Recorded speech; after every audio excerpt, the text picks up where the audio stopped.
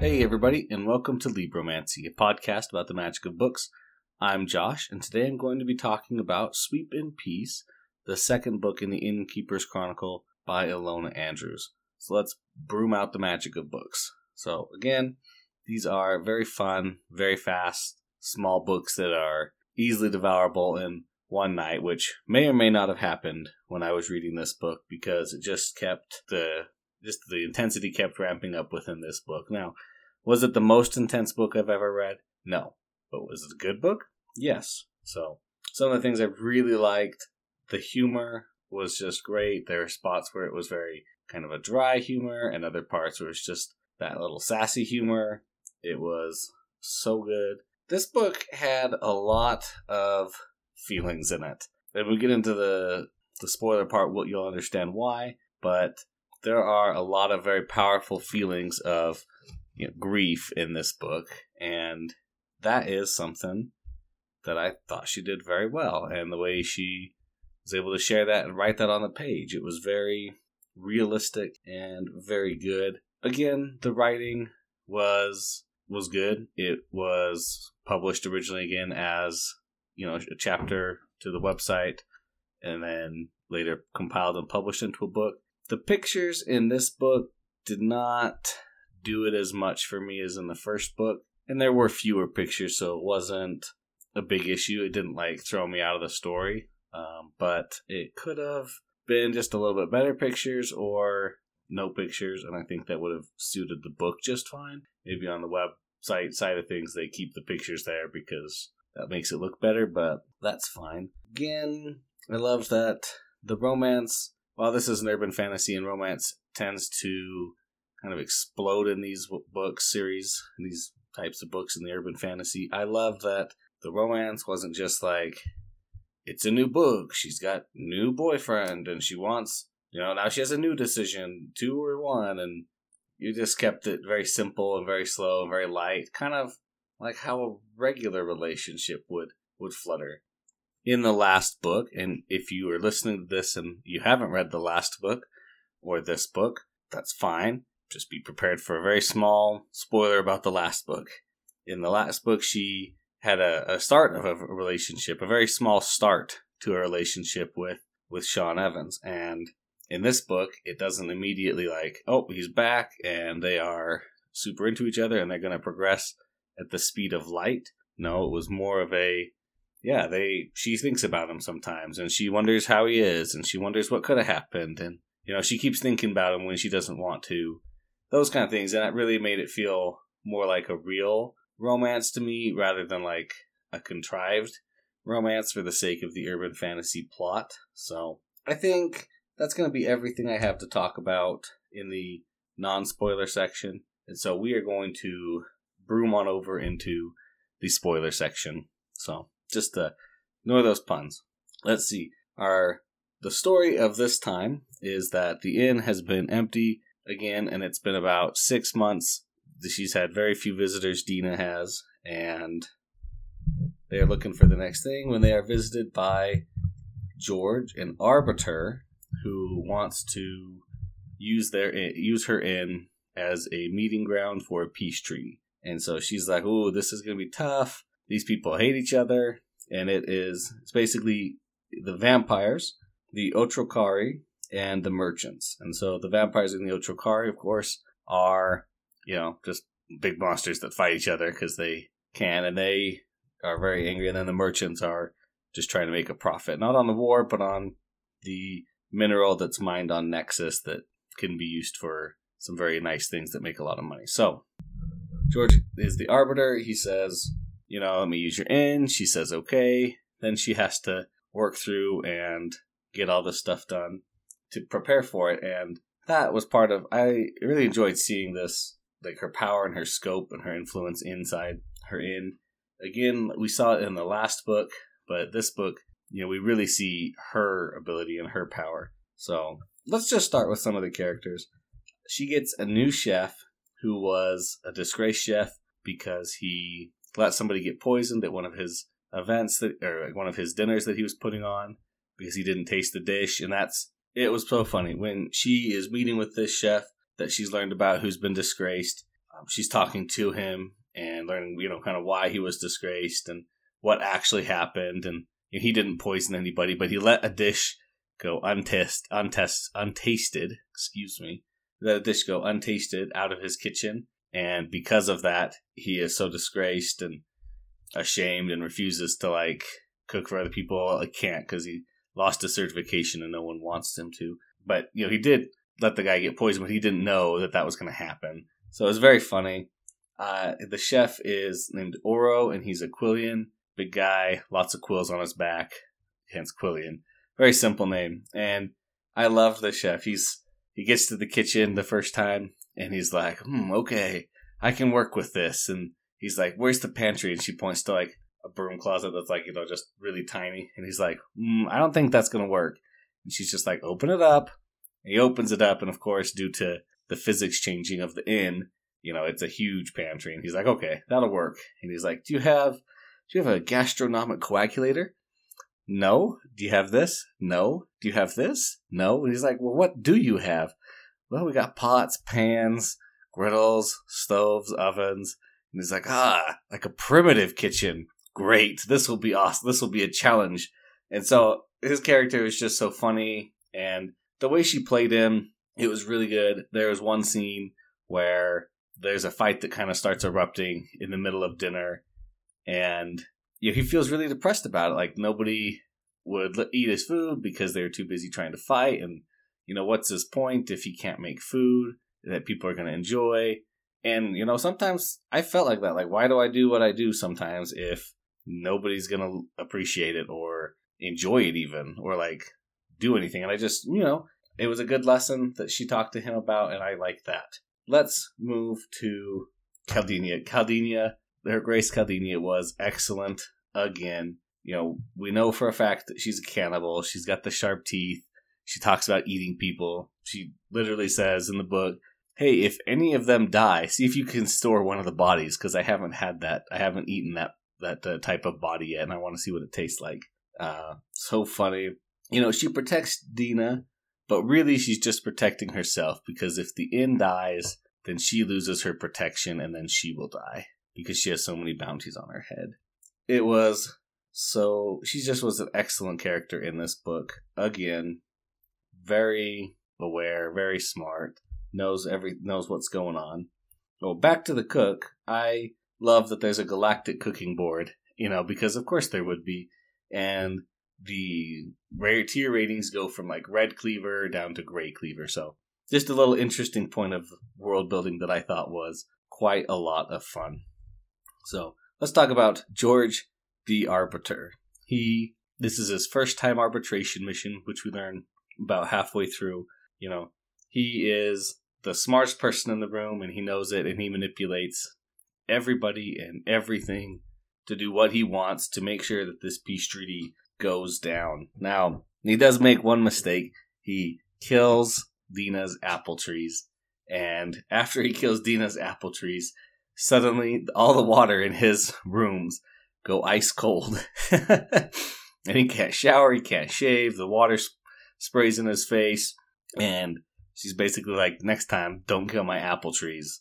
It was just so funny watching him get not schooled by her, but kind of punished by her when he's been pulling all the strings, making it seem like the peace treaty's going off the rails or they're going on the rails. Of course, we got to talk about the vampires. The vampires are back again. Arland is here again. He is still pursuing Dina, but both we and Dina know that he is just looking for the satisfaction of claiming/hunting her successfully, that the relationship would never work out, and Dina doesn't really even consider it, which I appreciated, that she wasn't drawn into the, which do I choose, this one or that one? They're both so equally perfect. Like, no, one is a predator and wants to kill you. The other just happens to be a werewolf, but he's actually a pretty good guy. He doesn't want to kill you, and you could actually trust him. But a vampire, he's a vampire. You couldn't really trust him. So, the vampires are tired of the war as well. Lots of people have died there on this Nexus planet that they keep fighting on, and they're here. I loved the vampires. They come in the front. instead of the back. And of course, the police officer's there, and he tries to stop them. And they're like, nope, we're not going to get stopped. And they slice his car up, and then she brings him in, and she, punishes them, and then they have to fix his car. And they're like, I have to fix his car? Like, the vampire, his name was Hardware. And of course, Hardware, that one wasn't as good as the other one I'll talk about with the merchants that we already met. But he's like, this is an internal combustion engine. It's a crime against nature. Basically, it has to pollute the world to do anything. Like, it's toxic. I refuse to work on it, and blah, blah, blah. Then he goes and fixes it up, and they're like, you didn't make any alterations to it, did you? No, never. I wouldn't do that. Turns out at the very end he did. He made it a lot more fuel efficient. So, just pretty funny. Awesome. They also, during the peace talks, of course, because the peace talks get boring and slow, Dina has to go and find them some entertainment, so she goes and buys an Xbox for the inn to assimilate and give out to them to play. And then she introduces them to Call of Duty and, stakes it on their honor. Only the best clan can win at this game, and it's a cooperative team fight, and so all the houses are fighting against each other in Call of Duty, and it was just funny, she staked their honor on it. Of course, they're going to get really into it. Now, the new species that we have in this book is the Otrokari. They are big, warlike people. The hope-crushing horde is how they're often referred to. And their special thing is evolution. So when they are in their teens or their adolescent kind of phase, if they lift a lot of weights, then their body will bulk them up super fast. If they focus on dexterity, it'll make them super limber and, dexterous. So whatever they kind of focus on in their adolescence kind of influences how they're going to be in the future. I was really glad there was no love interest among the Otrokari. That would have been not good for me, but there wasn't. So they are all about, expanding and having room for their families. And to keep them entertained, she introduces to them football and calls it a land-based acquisition war game. Or an acquisition-based land war game. And it's so fun. It's football, you play, have fun. But that was that. It was quite good. And our last group are the merchants. Now, the merchants we had met before with Nuancy, which, of course, I kind of figured this out right after I finished recording about the last one. But Nuancy, or, Nuance, that's a good one. That was funny. I liked it. I liked that we got the mercenaries. They were familiar, or the merchants, they were familiar, but we still didn't know very much about them. And so by bringing them into this, we're able to flesh out the merchants and really see and understand them better as a whole. We see their customs, we see their family, how they interact with each other, what their plans are. So I thought that was very nice. Nicely done. It was very fun to listen to. The whole time, everybody's like, oh, we can't fight the merchants, They've got Turan Adin and, this legendary warrior who never stops and never fights. Just like, oh, well, it's kind of interesting. I wonder who that could be. And it turns out later that Turan Adin is a replaceable mercenary. So you hire one guy, he lives as Turan Adin for a couple of days to a week. Then you hire the next guy and he lives for a week. The next guy a month. The next guy a day. Just they replace it, but the armor keeps him looking the same. So he's kind of built up this legend and this perseverance to himself. And he does good. So it was quite fun to listen to them and to see how they all interact. Of course, it wouldn't be an urban fantasy without a little bit of conflict. And Dina does almost die. She is poisoned accidentally. And of course, it was so funny. Oro, the chef's like, oh no, not again. Somebody's been poisoned, where I'm serving food. Of course, she doesn't die. But that's because Turan Adin is Sean. Of course, I kind of was like, no way, it's not going to be Sean, is it? And then it was. And he, agrees to work as the replaceable mercenary forever to save her. They are for the merchants to save her. They save her.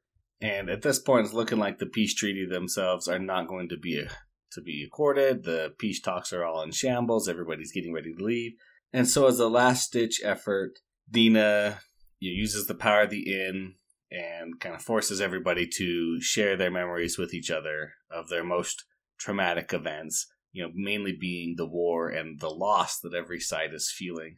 And that loss was, palpable, even though we're just reading it on a page and we're not there. You could feel the mothers of loss for their daughter, their children, husbands for their wives or girlfriends and such like that. And it was very impressive. And then, right after that, they of course hammer out the peace talks and they nail down the negotiations. And the merchants, I forgot to talk about there. The merchants are super, super family based. And so the reason that the merchants are so involved in this Nexus planet is because it is where the exiles or the cast-offs of the merchant clan have been put, and Noansi is working on getting them actual status within the clan so they can know all their family. That was a very touching moment too, just him, saying I don't know half my family and my kids will never know half their family, but this is a chance to stop that and to make everybody whole again. It was very nice, very wow, that's a good thing, hidden inside all these things, and it was quite fun. And then, everybody leaves. We did not get, this was funny, at the end, she's getting Oro, she gives him his paycheck, and she's like, here you go, here's all the money I could scrape up for you, and here's some recommendations, so you should be able to, go back out and cook. And he's like, yes, here's my list of ingredients and groceries for the week. For this, can't create breakfast out of thin air. Go buy this stuff for me right now. And she's like, but I can't pay you. And he's like, I don't care. I'm not leaving. You can't cook. If I left, you'd go back to your prehistoric banging on rocks. And this kitchen would suffer, and I won't have it. And he slams the door and walks off. And Galdenia is there, and she says, oh, thank goodness. I was afraid I was going to have to go back to your cooking after this. And it just was so funny. It made me laugh out loud at the end of the book, and then that was it, Then at the very end, Sean shows up and takes her on a date. I loved the slow progression. I loved the story in general. Very fun.